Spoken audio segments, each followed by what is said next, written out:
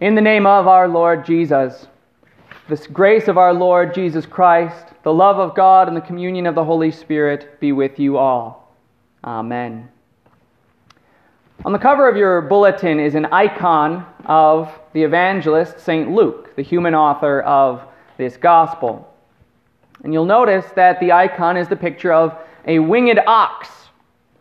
A great deal of church tradition coming out of the pictures in Revelation and the prophet Ezekiel has led to this, that we normally associate Luke with the winged ox. In his gospel, he emphasizes sacrifice and atonement. And the ox, or bull, was one of those creatures regularly used in the sacrifices in the temple. So today, October 18th, is the day we remember this evangelist and how God used him as a witness for the good news of Jesus Christ, the sacrifice to end all sacrifices, by which your sins were paid for and were atoned to God. In this portion of the gospel on which we meditate today, we are shown the ongoing message that the kingdom of God is near you. It's a message that brings healing, and it's a message that brings peace. Those 72 disciples were given a special commission with particulars that were not repeated on any assignment given later. Their mission was 1, to preach that the kingdom is near, 2, to heal the sick, and 3, to share peace with those who would accept them. Now, in the preaching and in the healing, they were continuing the same work that Jesus had been doing up until that point. He'd been preaching all around the land of Israel, and frequently his message was accompanied by miracles, usually of healing diseases. Now, these healings are always tied to the gospel that Jesus preaches. The message and the healing should not be divided. And this happens frequently, both ways. On the one hand are those who would subscribe to what we might call a social gospel. That is, the belief that Jesus' work, or the highest work that a person can do, is to proclaim freedom from physical bondage, whether literal slavery or institutional racism, sexism, classism, etc., or to help out the homeless or any other social issue. This side wants the healing without the gospel. And on the other hand are those who can be described as being so spiritual that they're no earthly good. This side wants the gospel without the healing. Both of these are errors. Now, if you know anything about St. Luke, you might know that he was a physician. He had knowledge and expertise in the medical field, in the work of healing, and sometimes it shows in the details that he writes in his gospel. As far as we can tell, he didn't quit his work, even while helping St. Paul in his missionary work, in the work of proclaiming the gospel. For St. Paul wrote to the Colossians, "Luke, the dearly loved doctor, greets you." Now, I'll admit it that there is an idea that's very attractive to me, and day after day it grows more appealing. Why not just reject the world? Why can't Christians get out of this nation, this world, all of this that is so quickly going the way of its father, the devil? We should just step out and start up our own separate community, governed by the Bible and only the Bible. What a utopia that could be. But that's not the plan that Jesus has for us. We're not to be so spiritual that we're no earthly good. Instead, we're to be so spiritual that we are earthly good. Those 72 were sent to preach and to heal, as Jesus had as his own mission. He said, "The Spirit of the Lord is on me, because he anointed me to preach good news to the poor. He has sent me to proclaim freedom to the captives and recovery of sight to the blind, to set free those who are oppressed, and to proclaim the year of the Lord's favor." And likewise, Jesus tells all of his disciples, all Christians, "You are the light of the world. A city located on a hill cannot be hidden. People do not light a lamp and put it under a basket. No, they put it on a stand, and it gives light to all who are in the house. In the same way, let your light shine in people's presence, so that they may see your good works and glorify your Father who is in heaven. It's evident from all this, then, that the world needs to see us, so we can't go and hide away. But you already knew that, because we need to share the good news. And we need to demonstrate good works. What good works? This is my command, Jesus said, love one another as I have loved you. St. Paul echoed this. In fact, the whole law is summed up in this one statement, love your neighbor as yourself. And I submit to you that healing is what love does. St. James wrote this to the Christian community, and I want you to think about how it reflects what those 72 in our gospel lesson were doing.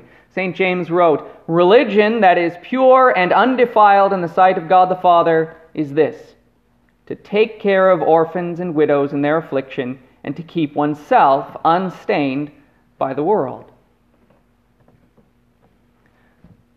The Lutheran Fathers recognized in Scripture two different kinds of sacrifices. There's a clear distinction between these two different kinds of sacrifices. There are the sacrifices of atonement and the sacrifices of thanksgiving. That is, there are sacrifices that are done to actually obtain the remission of sins and salvation. And there are those sacrifices by which we give thanks for gifts that are already received. The Lutheran Fathers then clarified, in fact, there has been only one atoning sacrifice in the world, namely Christ's death. And therefore, all the sacrifices that we give, the only religion that we can exercise is thanksgiving. And this comes from daily remembering that atoning sacrifice of Jesus. His death on the cross redeemed you, the whole person, body and spirit. You belong to Him entirely. You were atoned by His death and His resurrection so that God sees you as perfect and holy in His Son. Such a great gift that you have received. How can you show your thanks? By daily going about your work, in your many vocations, thinking about the gifts of family and work and home and country and food and clothing, all which you have from God. And you exercise the same love toward people, the people to whom you are responsible especially, love for their body and their spirit that God has shown to you. And you can care for those who are hungry or naked or sick or in prison. And you can also provide food for their spiritual hunger, the clothing for their spiritual nakedness, the medicine for their spiritual sickness, and the freedom from their spiritual bondage. You have both that you can offer, the preaching and the healing. And that you can do because Jesus has given you the same spiritual and bodily gifts. And your help will not be always received, though, as you proclaim this message that brings peace.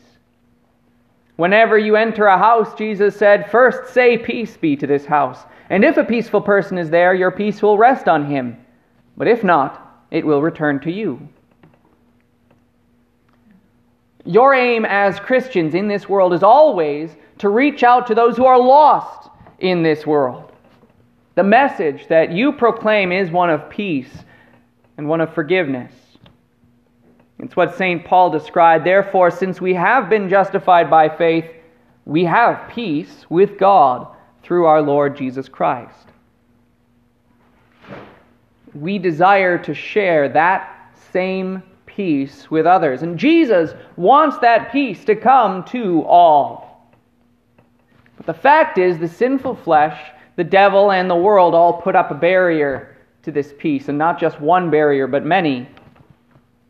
2 chapters earlier in Luke's Gospel, Jesus told the parable of the sower and the seed. And this parable illustrated exactly what these 72 were going to encounter, and likewise what you and I are continually going to encounter. When we share the message of the kingdom of Jesus, the freedom that is won by his sacrifice, the devil will snatch it out of the hearts of some. For others, the trials of the world will scorch it. And for still more, the pleasures of the world will choke it. But for some, that peace rests on them. And it grows. And it flourishes. So that that message and that healing and that peace can bear even more fruit. The warning that Jesus gave these 72 is for us as well. Look, I am sending you out as lambs among wolves. Over and over we see proof in the Scriptures that those who belong to Christ will be rejected. We will suffer.